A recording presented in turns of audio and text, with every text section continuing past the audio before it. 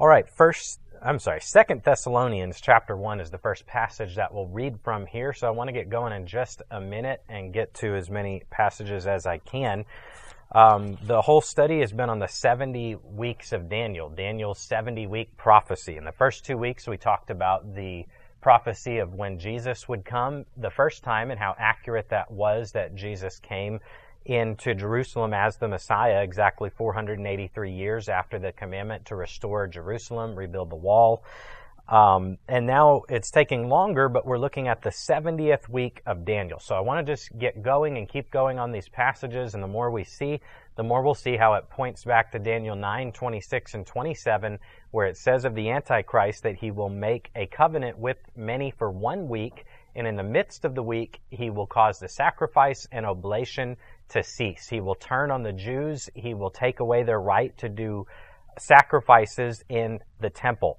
There's other subjects that I've hit really quickly that I could come back sometime and do whole lessons or a couple lessons on. Things like Matthew 24:31 being, I believe, the gathering of the Jews to Jesus' side to start the kingdom. Why do we think there's two comings of Jesus, a rapture and then a final coming to the earth, and then evidence for a pre-tribulation rapture? All of those things, I've told you what I think, but I've moved past it really fast because I'm trying to stay focused. It's already a long series on the 70th week of Daniel and how many times the New Testament references it. So in the book of Daniel, that event, the abomination of desolation, is mentioned. Then it's mentioned in several of the Gospels, like Matthew 24, where Jesus said, "When ye see the abomination of desolation spoken of by the prophet Daniel."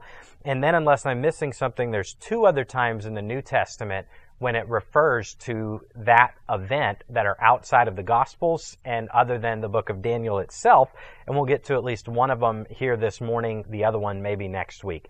But let's read 1 Thessalonians 1, 6 through 10. We spent a lot of time talking Second Thessalonians chapter 1. I said it wrong a couple times, but I'm sorry. 2 Thessalonians chapter 1 and verse 6. We spent a lot of time talking about how when Jesus comes with the holy angels at the end of the 7-year tribulation period, because that's when Jesus identified it as, it's when he comes to the earth with his angels, and it's when he comes to execute judgment and to set up his millennial kingdom. Keeping that in mind, 2 Thessalonians 1:6. "Seeing it is a righteous thing with God to recompense tribulation to them that trouble you." Those who persecuted the Christians, it will be a righteous and a just thing for God to give them tribulation. Verse 7. "And to you who are troubled, rest with us, when the Lord Jesus shall be revealed from heaven with his mighty angels, in flaming fire, taking vengeance on them that know not God, and that obey not the gospel of our Lord Jesus Christ, who shall be punished with everlasting destruction from the presence of the Lord, and from the glory of his power, when he shall come to be glorified in his saints, and to be admired in all them that believe, because our testimony among you was believed in that day." Jesus said at the end of Daniel's 70th week, he's coming with his angels to take vengeance on them that obey not God. Chapter 2 and verse 1. "Now we beseech you, brethren, by the coming of our Lord Jesus Christ, and by our gathering together unto him, that ye be not soon shaken in mind, or be troubled, neither by spirit, nor by word, nor as by letter from us, as that the day of Christ is at hand." The day of the Lord is often referred to as that time of judgment, and it's what he was just talking about in chapter 1. Jesus coming with the angels and executing judgment upon the world. And I think what he's saying here is it's not started already. And then he says in verse number 3, "Let no man deceive you by any means, for that day shall not come," I think speaking of the day of judgment, "except there come a falling away first," which refers to apostasy, "and that man of sin be revealed, the son of perdition." The term Antichrist is only used for this future figure once in the Bible, and it's in 1 John, where he says, "Ye have heard that Antichrist should come." And then he says, "But there are many Antichrists in the world now," because Antichrist simply means against Christ or in place of Christ. And there are many all throughout history, from the day that was written until now, that have taken the position of being against Christ, of stepping in place of Christ. But he's called In Daniel 9, he's referred to over and over again. In Daniel 9, he's called the prince of the people that shall come. Here, in verse number 3, he's called the man of sin and the son of perdition. Perdition is destruction and damnation and judgment. Verse number 4 describes what he will do, this future character that Revelation calls the beast, who opposeth and exalteth himself above all that is called God or that is worshipped, so that he as God sitteth in the temple of God, showing himself that he is God. A lot more from 2 Thessalonians 2 that we could spend a long time talking about. But verse number 4 says what the abomination of desolation is. That event that will happen halfway through the tribulation period that Daniel 9 talks about, that Jesus talked about in Matthew 24. It says that he will he will oppose God, and he will exalt himself above all that is called God or that is worshipped, so that he as God sitteth in the temple of God, showing himself that he is God. That will be what will take place. In the temple, he will proclaim himself to be God.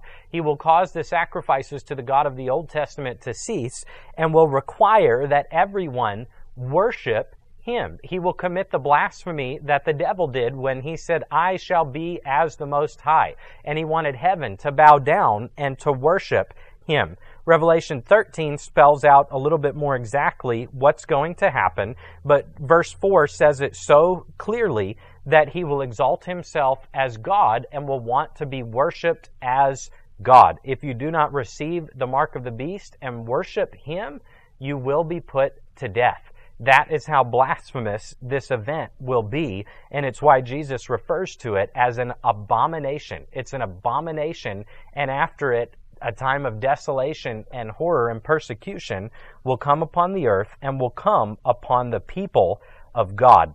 Let's turn to Revelation chapter 11.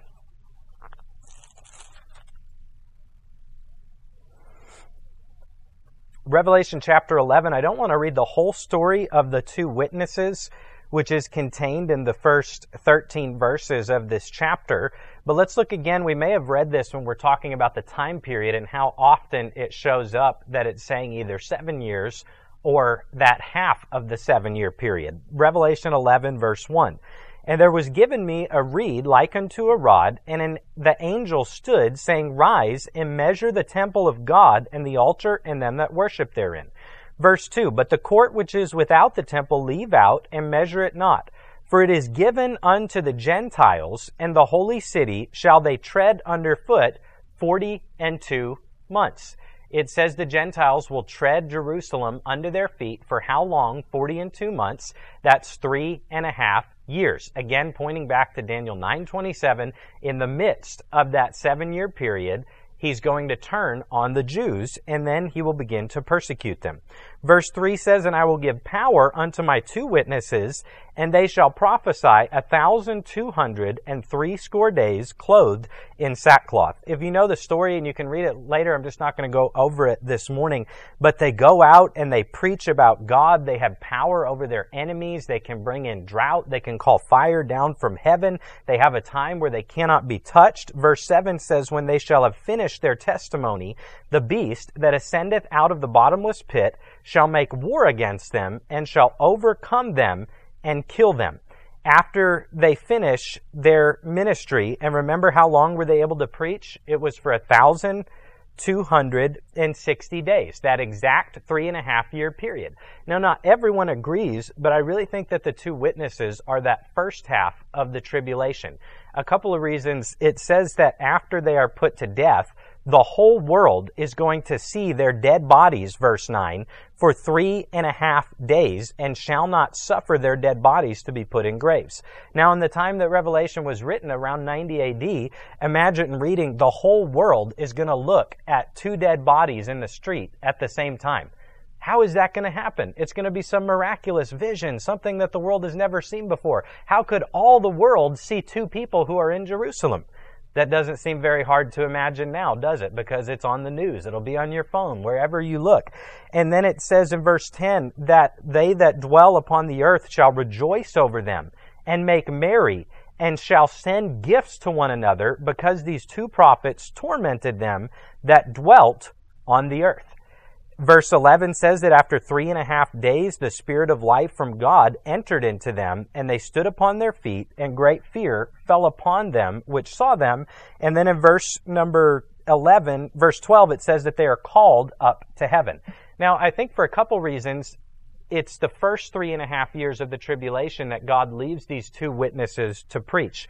For one reason, exactly their ministry is 1,260 days. And exactly when it is over and they are put to death, the whole world is going to be celebrating like it's Christmas and giving each other presents and looking at their dead bodies, refusing to put them in a grave like some countries have done to American soldiers in terrorist countries when that happens.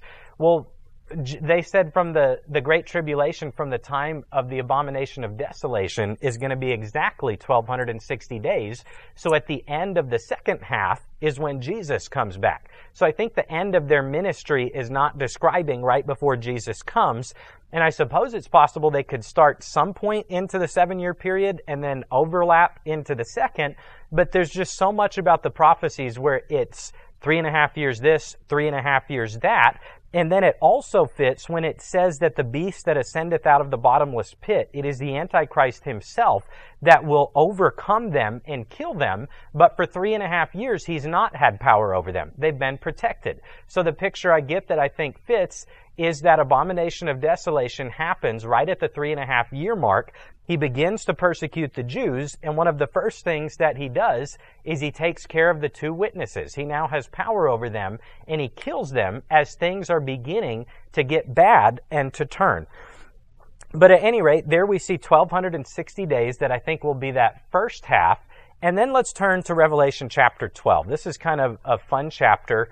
I did want to say this. Prophecy in the Bible takes a lot of study, and it takes a lot of looking, but it's not so hidden and so symbolized that we have no idea what's going to happen and that we can just put up our hands and ignore it and say, oh, well, no one really knows. Let's just not worry about it.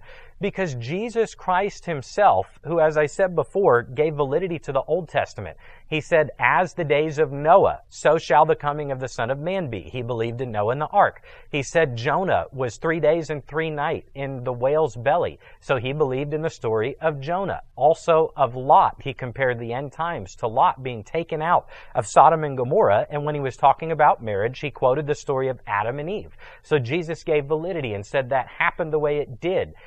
Those were true stories. Well, Jesus talked about his coming and about the judgment to come over and over and over. So if we were to take that view to say the prophecy really doesn't matter, let's just ignore it because it's too confusing. Or if we were to, as I said, a lot of Calvinists, it's popular, they call it post-millennial and amillennial, saying there really is no rapture, there really is no millennial reign. It's all just a symbolism and was fulfilled in 70 AD. If we were to take that, it undercuts the authority of Jesus because he prophesied so many specific events that are yet to come that he told us to believe in.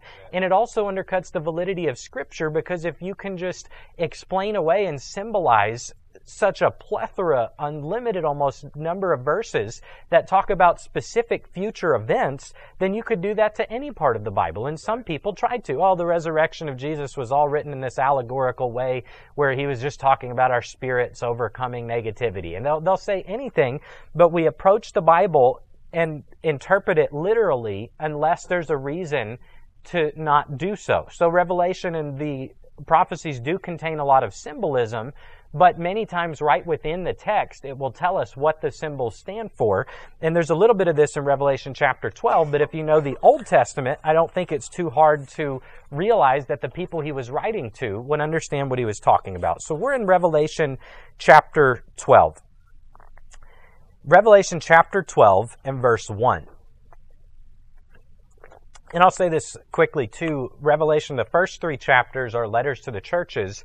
Chapter 4 begins the 7 seal judgment, and Jesus is found worthy, and he starts to loose the seals, and the wrath of God begins to be poured out upon the earth. And then there's 7 trumpets that follow that, and that's the other reason I think that the 2 witnesses are the first half. because it's in the middle of all those things being opened, and there's still like 7 of them that haven't been opened yet when it talks about the 2 witnesses. But Revelation 4 through 9 will contain some things that'll make you want to get saved if you're not saved, because it is the wrath and judgment of God being poured out upon the earth. People are dying. Things are falling from the sky. The waters are being turned to blood. And Revelation 9, combined with the verses in Joel, some of the most terrifying verses in the Bible that talk about locusts that ascend out of hell and describe them as if they were demonic type beings, and they will torture the people on the earth and not allow them to die. Then it describes an army of 200 million in Revelation chapter 9 that seem to also describe demonic type creatures. And it says that they will wipe out and slaughter 1/3 of the planet at once as part of the judgment of God. His wrath and his anger and his judgment is going to be poured out upon the earth. There will be people that are saved. There will be remnant of the Jews that will be kept safe from their persecution.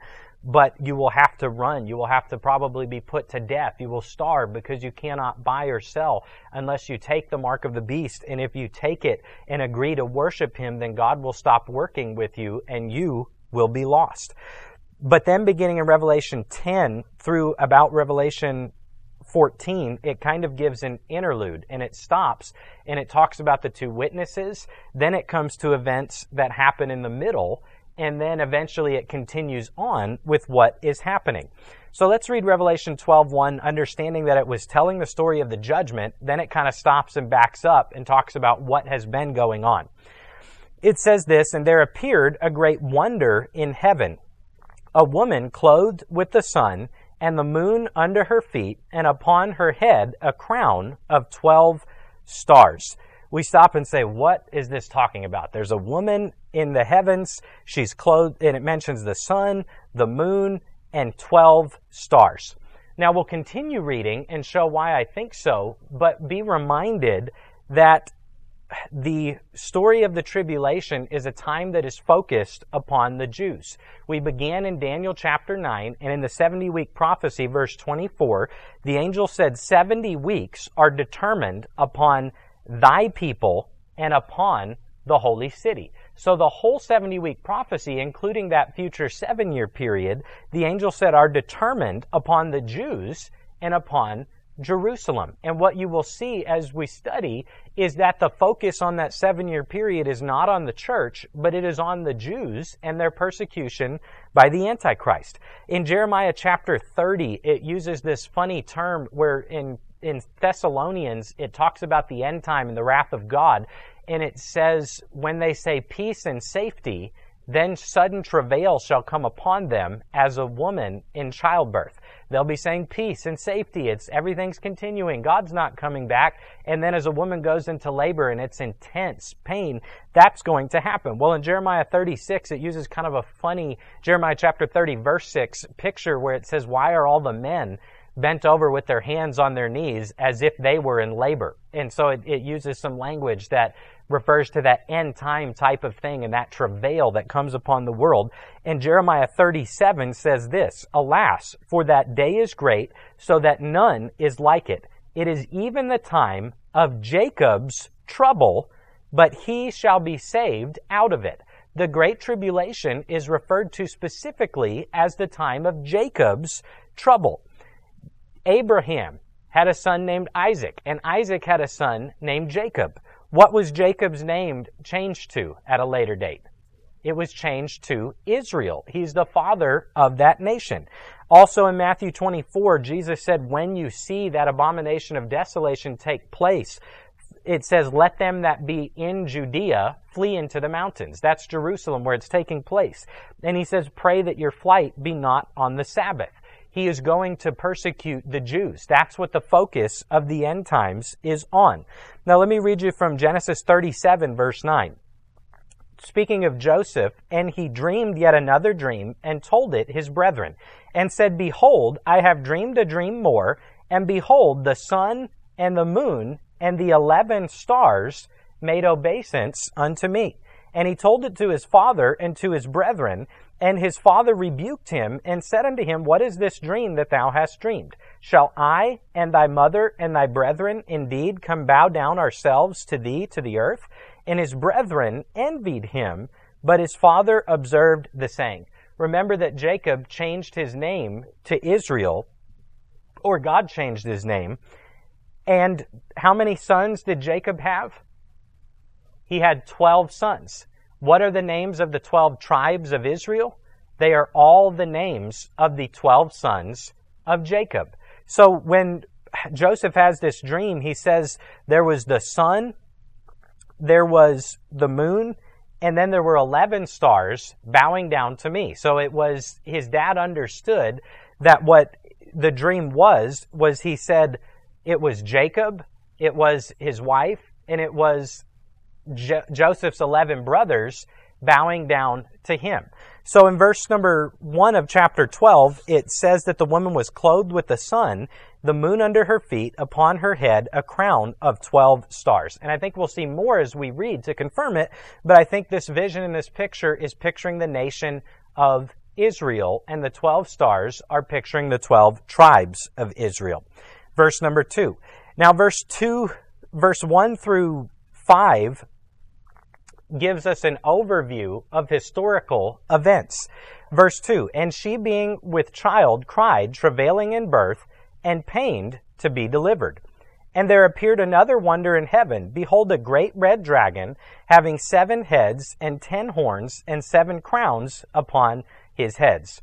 From Revelation 19, we know obviously that the red dragon is the devil. But it says in the closing chapters of Revelation that the 10 horns are 10 kings that will make a league with the Antichrist, and that the 7 heads represent the 7 mountains upon which the city Babylon sits, which is Rome, the city of 7 hills, but it also represents 7 kings, because it says at one point in Daniel 7 or 8 that 3 of the kings will be plucked up by the roots and taken away by the Antichrist or by the beast. Okay? So a lot of symbolism, but it's actually right within the text what those things represent. It's the devil, and the devil in the end times with the beast will have league with 10 kings. 3 of those kings will be taken away.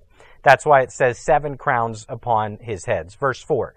And his tail, speaking of the devil, drew the 3rd part of the stars of heaven, and did cast them to the earth. And the dragon stood before the woman, which was ready to be delivered, for to devour her child as soon as it was born. Some people, like the Catholics, think that this is speaking of Mary because it's giving reference to Jesus, the Messiah, being born. But as you read throughout the chapter, it's talking in a future tense and not of the events that happened when Jesus was born.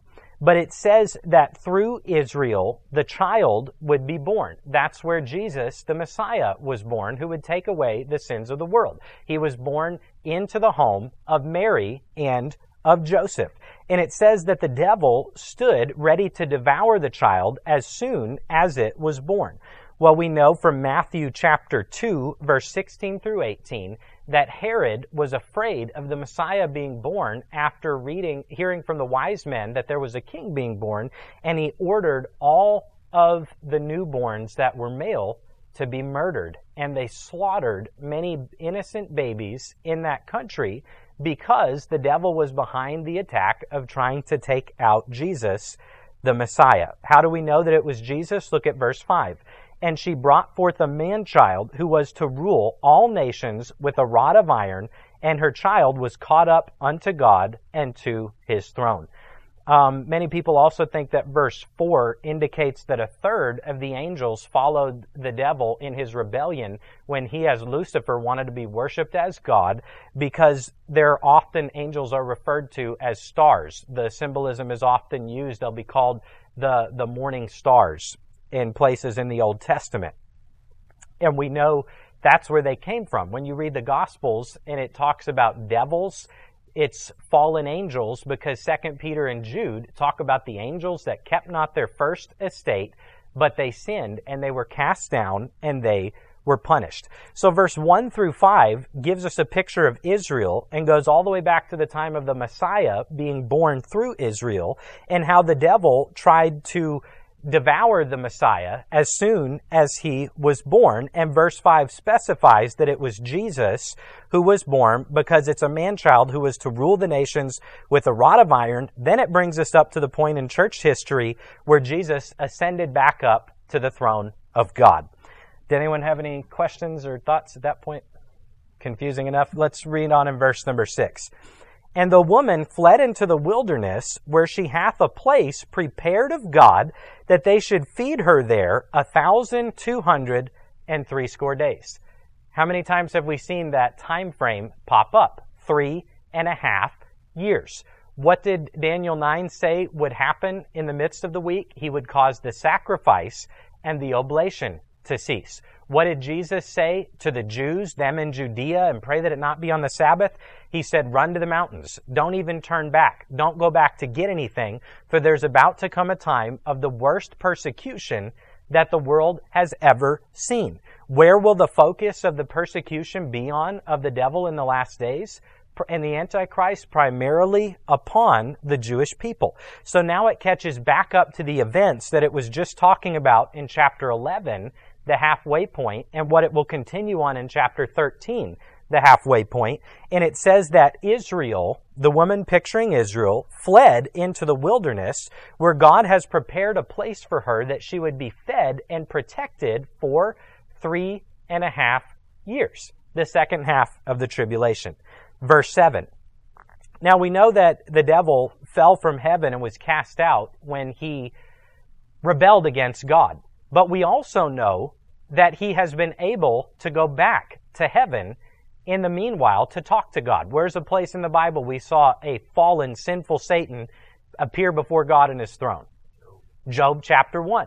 The sons of God, the angels, came, it says in Job 1, to present themselves before God, and the devil was there too. And he said, what did he do? He accused Job. We'll see that phrase, accuser of the brethren, in just a moment. He said, doth Job love God for naught? He doesn't really love you. Why don't you bring some trials? And God agreed. Let's allow trials come on Job, but don't touch his health. And then he said, you can touch his health, but don't touch his body. So the devil has been going in and out of heaven since that time. And I believe that verse 7 refers to a future event, not a past one, because it's in the context of what it's talking about. And there was war in heaven. Michael and his angels fought against the dragon, and the dragon fought and his angels, and prevailed not, neither was their place found any more in heaven. For some reason that it doesn't talk about, a scuffle's going to break out in heaven, and it says in verse number 8 that Michael and the angels of God will cast out the devil and his fallen angels, and then what does it say? Their place was not found anymore in heaven. You're not allowed to come back anymore. We don't really know why, but as the church of God is in heaven, and as all of this is going on the earth, it's as if Michael says, well, not today. I think we don't need the devil and his presence around to harass the bride of Christ anymore. And the fight breaks out, and he's cast back out to the earth. Verse 9. And the great dragon was cast out, that old serpent called the devil and Satan, which deceiveth the whole world. He was cast out into the earth, and his angels were cast out with him. Verse 10, and I heard a loud voice saying in heaven, now is come salvation and strength, and the kingdom of our God, and the power of his Christ. For the accuser of our brethren is cast down, which accused them before our God day and night. The same as he had done with Job. That's why this doesn't refer to the devil first sinning and being cast out of heaven, because they're saying, hallelujah, the accuser of the brethren is cast out, and he accused them before our God day and night. He's an accuser. He's a blamer. He's an antagonizer. And he liked to go before God and to accuse the people of God. But they said this accuser of the brethren, which spent all of his time day and night doing that, is cast out of heaven. Verse 11. And they overcame him by the blood of the Lamb and by the word of their testimony, and they loved not their lives unto the death. Amen. Verse 12. Therefore, rejoice, ye heavens, and ye that dwell in them. Rejoice, because the devil's kicked out. But woe to the inhabitants of the earth and the sea, for the devil is come down unto you, having great wrath, because he knoweth that he hath but a short time. Did you know the devil knows the Bible? The devils also believe and tremble. And as he is cast out of heaven at this halfway point of Daniel's 70th week, it says his wrath will be great. Woe to the people on the earth, because he knows his time is almost up. It's short. God's about to put a stop to him. So with a vengeance, he will go persecute. Who? Verse 13. And when the dragon saw that he was cast unto the earth, he persecuted the woman which brought forth the man-child. Who do we believe that refers to in the passage? To the nation of Israel. For the last 3.5 years, the focus is not on the church, but it's on Israel. He's going to go persecute them as hard as he can. And to the woman, to Israel, were given 2 wings of a great eagle, that she might fly into the wilderness, into her place, where she is nourished for a time, and times, and half a time, from the face of the serpent. What's the time period? We keep seeing fly up again and again and again. It's 3.5 years. It's half of the last 7 years. It's 40 and 2 months. It's 1,260 days. So knowing that, what must the time refer to in this verse? It's a year. A time, times, which is 3, and half a time from the devil. So what it says in verse 14 and what it says in verse number 6 is that though the Antichrist and the devil will be out to kill the Jews, they will flee into the wilderness, and God will confound their plans. And somehow, in the age of technology and military might and supernatural wonders, God is going to allow them to be on the run in the wilderness and not be found by the Antichrist, that they would all be slaughtered. For he promised he would preserve and protect his people. How will they not be able to find them? Because God, who can always confound the attacks coming against his people, will confound it. Remember, they were trapped at the Red Sea, and the Red Sea opened. The armies surrounded them, and God caused confusion so that the armies began to stab each other. God may make their technology break. He may allow some who know where they are to have strength not to tell, but they will flee, as Jesus said, into the mountains, into the wilderness, and become a roaming group of people afraid for their lives, unable to buy, unable to sell, but God is going to preserve them unto the end. Verse 15 even tells us, and the serpent cast out of his mouth water as a flood after the woman, that he might cause her to be carried away of the flood.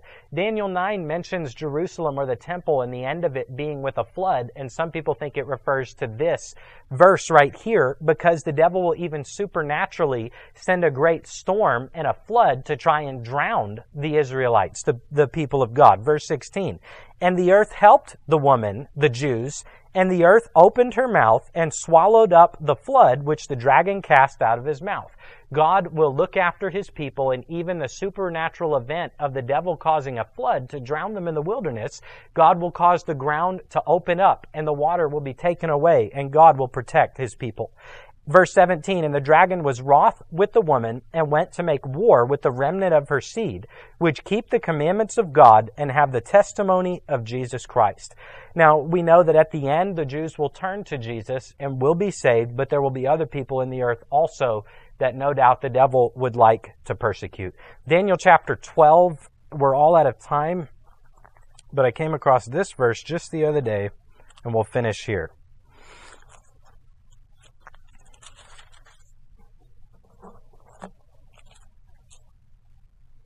Daniel chapter 12, verse 1. Remember what it said in Revelation 12?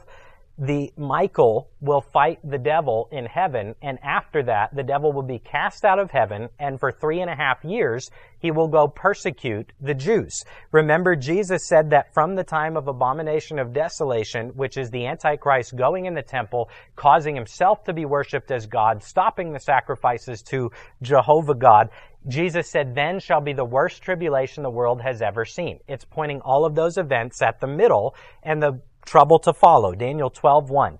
And at that time shall Michael stand up, the great prince which standeth for the children of thy people, and there shall be a time of trouble, such as never was, since there was a nation, even to that same time. And at that time thy people shall be delivered, every one that shall be found written in the book.